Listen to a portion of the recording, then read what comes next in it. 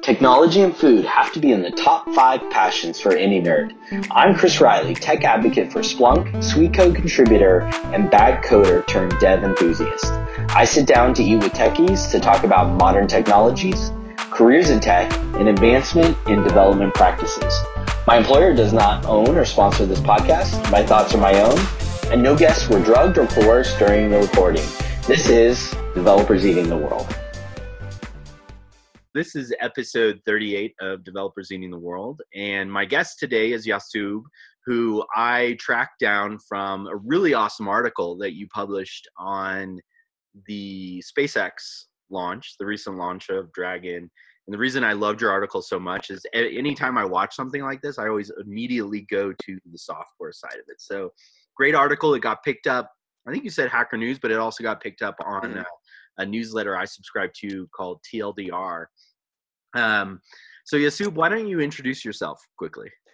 Yeah, thank you so much, Chris. My name is Yasub. I am originally from Pakistan. Right now, I'm a rising senior at Colgate University.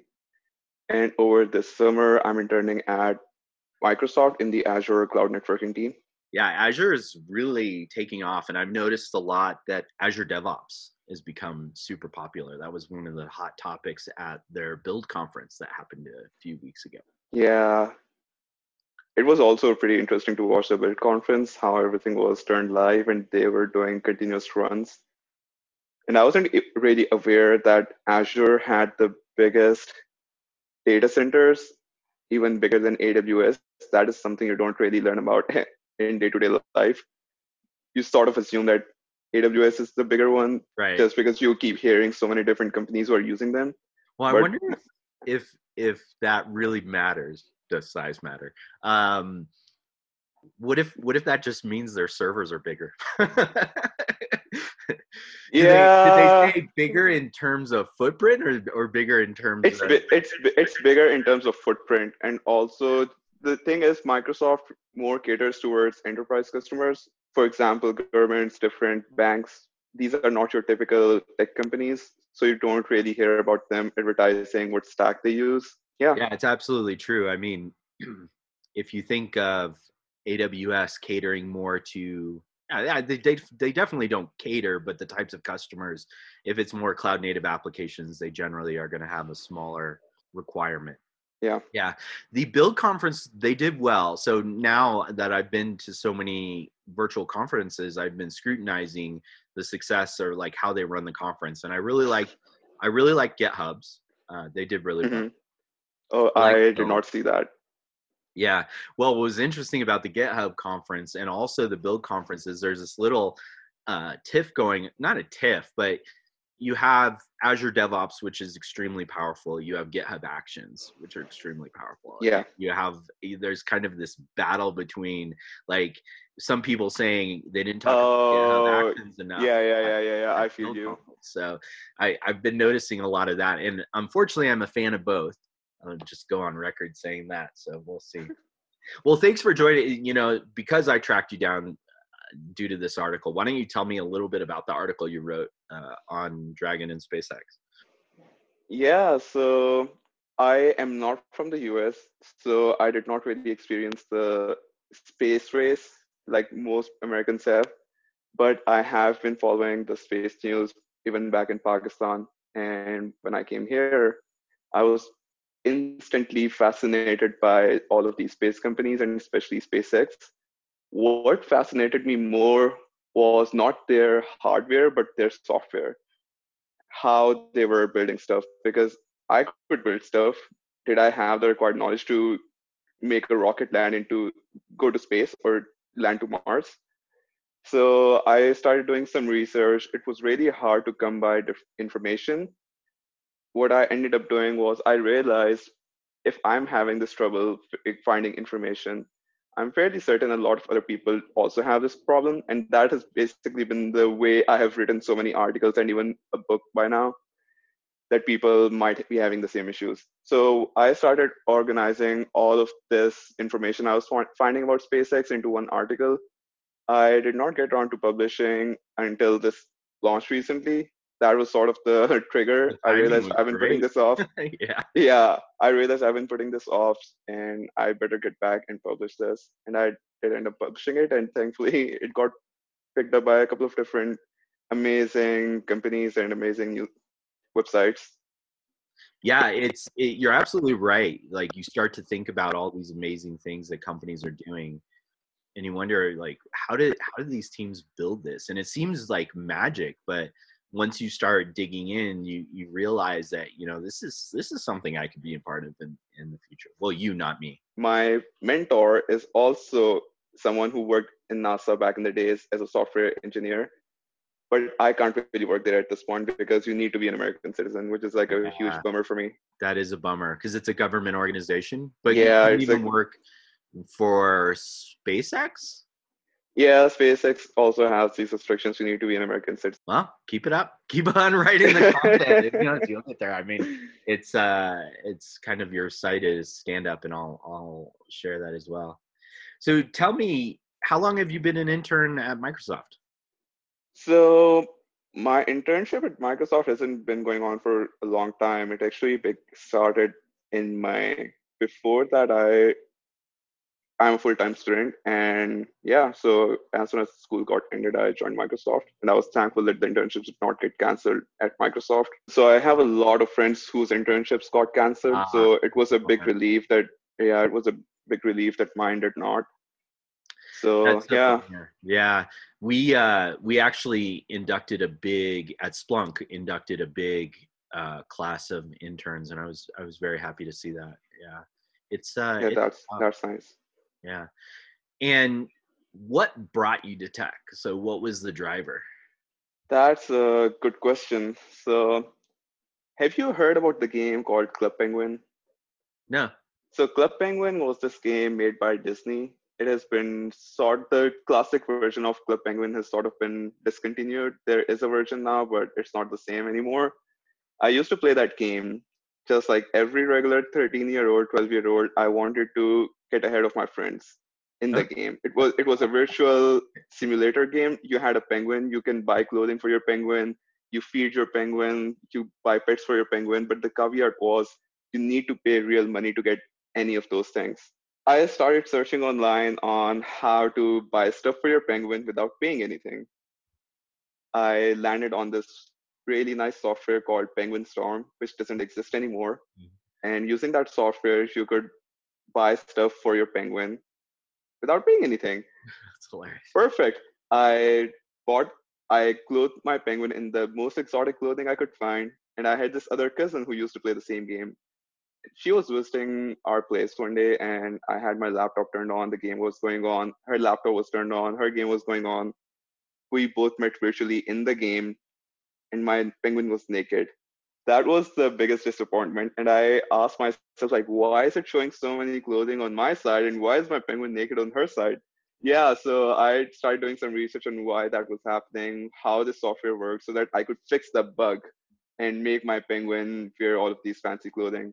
But as it turns out, I found out more than what I had bargained for. I found out Visual Basic, started making my own tiny programs. But it's Oh, it was fascinating. written in Visual Basic. Wow. Yeah, I started with VB6. Oh, yuck. So Not a fan. for someone whose whole tech journey began from Visual Basic, I can't really complain. Yeah, well, I guess necessity is the mother of invention, although I'm not too sure about the necessity that you I similar but different story. When I started becoming a developer, I normally say that I learned on Java and C++, but that's not really true actually.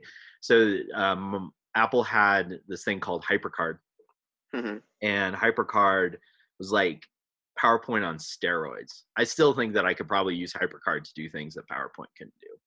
Mhm. There was a game at the time called Myst. I don't know if you ever heard about it. It was like I think I've heard the name, but I've never like really seen what this is. yeah, so Myst was like developed as a complete hack on top of HyperCard and a whole bunch of Apple script. That's what got me into development. So it was similar. I was driven by a game tinkering, but I think that the aptitude was already there, and it was probably there for you as well.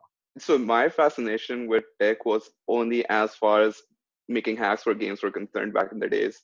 And I did not really plan on taking this forward. I ended up going to the market, buying a book on Visual Basic. I brought that book home. It was like 300 plus pages. And you have to know that by that point, I had no idea what algebra was. That was even before I was introduced to algebra in school. I brought that book, placed it in front of a person who was teaching my cousin how to program for one of his exams. That person supposedly used to work at a software house back in Pakistan. I placed the book flat on the desk in front of him. I asked him, "Can you teach me this?" And he looked at the book, then looked at me, then looked at the book and told me, "Yasub, you know what? Don't you think you're a bit too young to learn this? Oh man. Why don't you wait for some time and then you can learn this?" That one response fueled me. I was a teenager and I wanted to prove him wrong. I started devouring the book in my own free time. Halfway through, realized, man, this stuff is going over my head. I need to shift gears. I can copy for loops, but how do these for loops work? And that is how over time I got it. And during my research, this language called Python kept popping up whenever I would search any video on YouTube on how to make X in VB. There was this how to make X in Python. And I was like, who names a serious language a Python? Like, isn't that supposed to be a snake?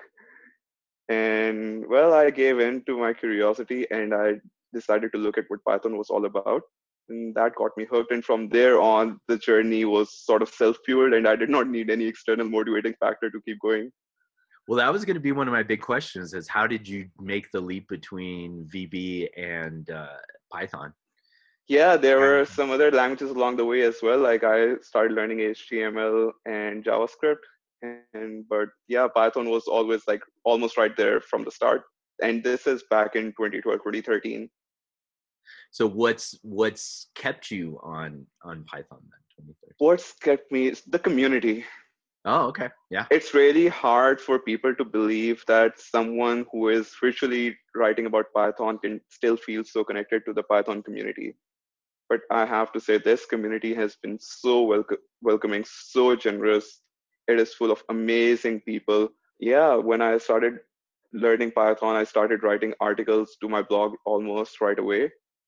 And that is also the reason why my blog got famous as well, because I was writing from the point of view of a beginner and not from an expert who already knew what he was talking about. Mm-hmm. So I would sort of write down the stumbling steps I got over so that other people can relate to those. And the funny thing is, mostly when people do searches on Google, they search about errors and not really about how to do something. Always. Right. So it was pretty nice that I was stumbling across those errors and I was explicitly writing about those errors. And whenever someone would search for that error, they would come across the blog. But over the years, the people in the community on Reddit, in conferences, they have given me tremendous feedback. My main mentor right now, he's also a really, really big personality in the Python world called Daniel Roy Greenfield. Especially if you work with Django, he has authored the main book on Django called Two Scoops of Django. And his wife right now is the author of one of the biggest female authored Python packages called Cookie Cutter. So yeah, this community has been amazing to me. That's great. And that has kept me going on. And that says a lot. I think Python is a very dominant language in the face of a lot of new languages with goofy names, as you mentioned. I wonder why do you think Python's so big in machine learning and data science? Syntax is a lot easier to grasp. And at the same time, you can make it a lot performant by writing the underlying bindings in C. And I feel like I know of a couple of data scientists, actually quite a few of data scientists who think of themselves not really as programmers. So they are trying to make it as easy as possible for them. And it was in Python's favor that Jupyter Notebook also became a thing. So it was all written in Python, and you could create reproducible testing for your data science workflows in Jupyter Notebooks. So yeah, the whole ecosystem and the tool chain which got developed right next to Python and for data science, yeah, that sort of made sure that Python was right up there.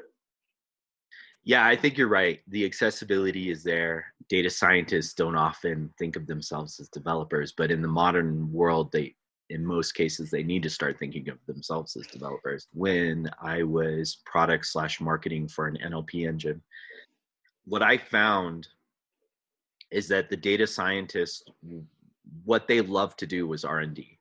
So the great thing is that it produces amazing models and algorithms. The problem is they never want to call anything done. They never want to ship. They're like terrified to ship. So I do see that is kind of an interesting evolution, because a lot of the models and intelligence that people are building into their applications, there's this real consumer demand for it. They got to get it out the door. I want to rewind a little bit to what you were saying about your journey into development. I mean, your career path already as a young developer has been impressive. You're interning at Microsoft. What did I see about MIT? There was something about MIT. So for MIT, yeah, I have authored a really famous Creative Commons published book. It's about Python programming. It's intermediate Python, and it has been read by a couple million people by now, has been translated into 4 languages, and is actually used or referenced at a couple of different universities. So that's where it was published. You wrote an amazing article that got picked up, and you have a lot of other amazing articles. One thing I wanted to kind of highlight, and I've noticed because I focused a lot on people who have started early in their development careers, is that this element of grit. Now, a little bit of it was teenage boy grit. So that is like that you are. I don't know if you could actually call it grit, but there is this element of like, no, I'm going to learn this. I'm going to figure it out, and I'm going to do a great job of it. And you have to kind of continue that through your career. I've noticed that as a trend with everybody. What else would you say has kind of contributed to your success and journey? Question. I never really had to think about that other than the grit factor. You didn't teenage angst. Yeah. I don't know, just keeping at it and sort of learning new uses of the new skills I was learning and giving an outlet to all of this creativity I could come up with. That was the biggest fuel for me. Like, I could see that there was no end to what I could get done with this. Whenever I would do something new using Python or any other language for that matter, I could sort of instantly see how I could do something slightly different and more fun and challenging with this. That probably is the other reason why it helped me and why I was able to keep at it. You can't really get bored if you're in tech. Yeah, I think that's true. So tell me, what are you most excited about? It doesn't have to be Python, but it can be Python, like nitty gritty tech. What do you have been most interested in and most excited about moving forward? I am most excited about containerization and the way we deploy websites and deploy services and microservices and all of those things for that matter, like Kubernetes and the other DevOps frameworks which are out there. Because when I started making websites right in the beginning, I remember there was a lot of manual configuration which I had to do, and it was not easy to replicate that across different servers. But if I, for some reason, have to move the service, there were a lot of manual steps involved. So all of that, I believe, is something which is super exciting for me. And this is something that when you learn to code, you don't learn, like the process of development. I noticed your June 4th article was exactly on Docker attach versus executive. Which is something that I always struggle with. And also, like you mentioned, how there is no end-to-end. People don't know how the actual product development and how to launch the product. That has actually led me to author my second book, which I'm working on right now, called Practical Projects in Python. It's going to be fun. So it's a shameless plug. There are going to be 10 articles or 10 to 12 articles, and you will go through the whole life cycle from idea to execution. For example, you have an idea for, let's say, make a bot for Instagram or let's say Facebook or Reddit. there are so many other different ideas. Like in that book, I cover how to create desktop graphical applications, how to make websites, how to make different scripts. So you sort of learn the different. You learn Python from the perspective of actually shipping something rather than just learning the basics. Yeah, right. What's like we talked about data science. You have to get stuff out the door, you know? There's a lot of practical elements to that may not be super exciting because it's not feature development. It was really hard for me to devour different tech books which did not really have a focus on actual products. It's really hard to learn the basics when you are not seeing the actual end result. Making someone go through developing a full product, it actually helps keeping them hooked. Yeah. And I think focusing on outcome.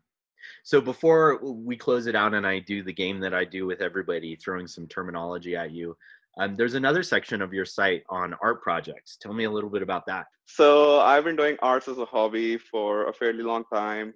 My sister is actually an architect as well. As part of that hobby, I have been working on different kinds of art. Fun fact, I was actually part of a world record for painting the biggest flag of a country. It was the size of a field hockey stadium and was done as part of a group. And yeah, I've been doing arts, and now recently I've got an interest. Initially, I started with fine arts and traditional studio arts using pen and paper, pencils, colors, markers, stuff like that. And recently, I've been interested in doing algorithmic art using processing. So it's really cool how you can do generative art. There's a website which NVIDIA came up with, which generates fake people, fake faces. And the project was I would turn those faces into paintings using impressionistic paint. I would turn those faces into impressionistic paintings, and I would ask the viewer, tell me if this painting is of an actual person or whether this is a fake person. Right. So that was the final project for that class as well. And I think art has also fueled my creativity along these years. When I was studying computer science, I did something similar, but I didn't take it far enough. I think that's part of my challenge is I don't tend to see stuff through completion, but using genetic algorithms both for music and basic artwork. So I'm excited with what you're doing there. That's really cool. Yeah, it's also really useful to have a hobby which is not directly related to tech, sort of for the times when you are super frustrated and you can't figure out why Nginx is not serving your website correctly. It's a lot easier to take a walk and just do a small piece of art. That helps free up your mind, and it can actually help you figure out why something is happening. I think that's just a really critical career advice you just gave.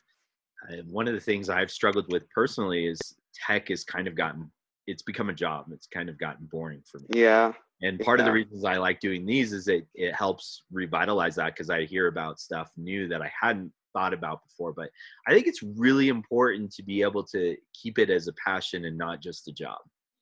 It's really underrated, the importance of taking a walk, I would say. So during this quarantine, I've been going on long walks at night for an hour and a half, even 2 hour long walks.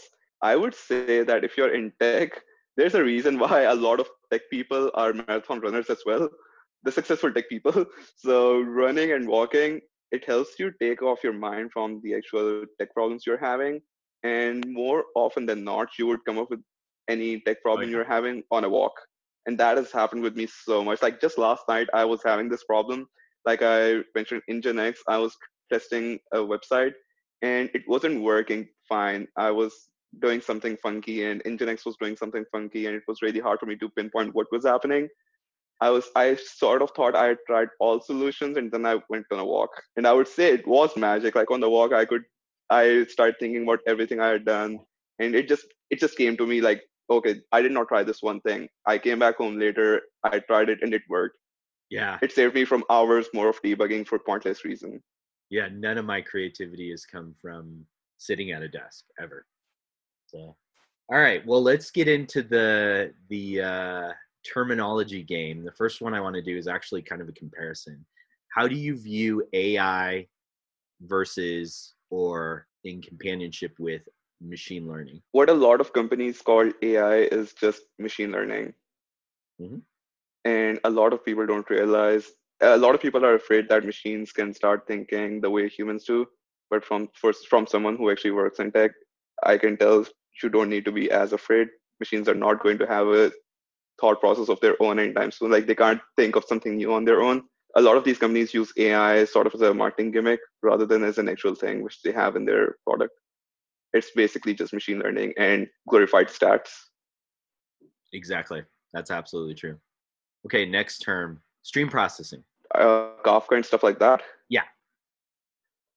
It's fun. One thing I've realized over time is a lot of people don't realize they will be using, let's say, Kafka for as a stream processing engine, and they won't realize that they should not use Kafka as a database, but some people do.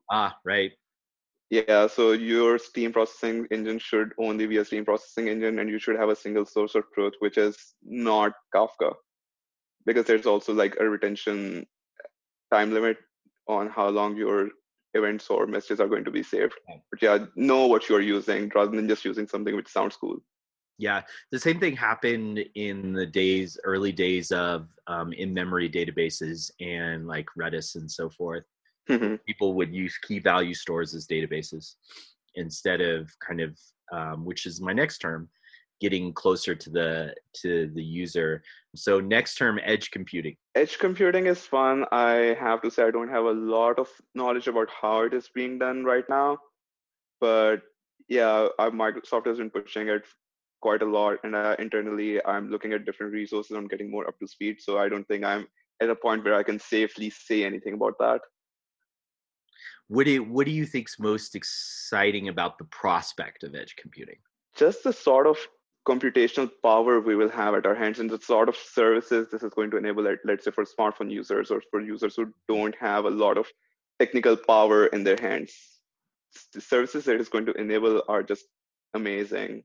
Yeah. And I don't know exactly what it is going to enable, but the thing is, in the past I've realized sometimes once you have the capability to do something, people can almost certainly come up with how to use that capability. Yeah, and like streams and yeah stores, they'll probably overuse it in some ways too. Yeah, I think all of us are sort of edge computing is a methodology, or I guess a design pattern and a technology in hunt of real world use cases. Actually, yeah, if you wonder what it might do for the blockchain. Yes, there are a lot of things like that, and that also ties in people's concerns about 5G. Yeah. Like a lot of times people think about these different use cases. For example, I know people who think that, okay, once you have 5G, you are going to have faster, you could actually do more gaming or like better gaming, like Google Stadia. You might have seen anything like that. I subscribed for like a month. And then I realized I have to pay for all the games that I wanted. There was no point. Yeah, so something like that, something like Google Stadia, and also, and for a lot of people think that once you have 5G, you're going to have better gaming experiences. What they don't realize is that is based on ping and not really about how much data you can push. Like right now, we have enough bandwidth to play games on our laptops. The main differentiating factor is what ping you have. For example, your latency causes a big issue. So a lot of times, what I would really love for people to do is think about whether this new technology is going to actually solve their problem. You don't have, instead of shoehorning your own problem and not realizing that this new technology doesn't really serve your purpose, yeah, that is a big issue. That is a lesson that professional developers need to learn, not much less like people coming into their career. That is, and I think we said it before we started, is simplicity. You know, thinking about simplicity. Yeah. It may not always be fun, but it's also not easy. So it's not simple to be simple is a interesting thing. A lot of people believe that if you're not using the latest hip technology, you're behind a lot of other people. But I feel like doing something simple and using basic services to achieve something is sort of also an art in itself and should be thought of as an achievement rather than as something which is pulling you down. Absolutely. Simplicity is an art. Well, this is fantastic. Congratulations. Thank you so much. Career path. Thanks for joining me. I'd love to chat with you next time, maybe a little bit more about your penguins and your penguin costumes. I have to go look up that game. Yeah, I hopefully you're willing to join again in 8 months or so, and we can chat about what's next in the space. For sure. Thank you so much. It was a pleasure to be here.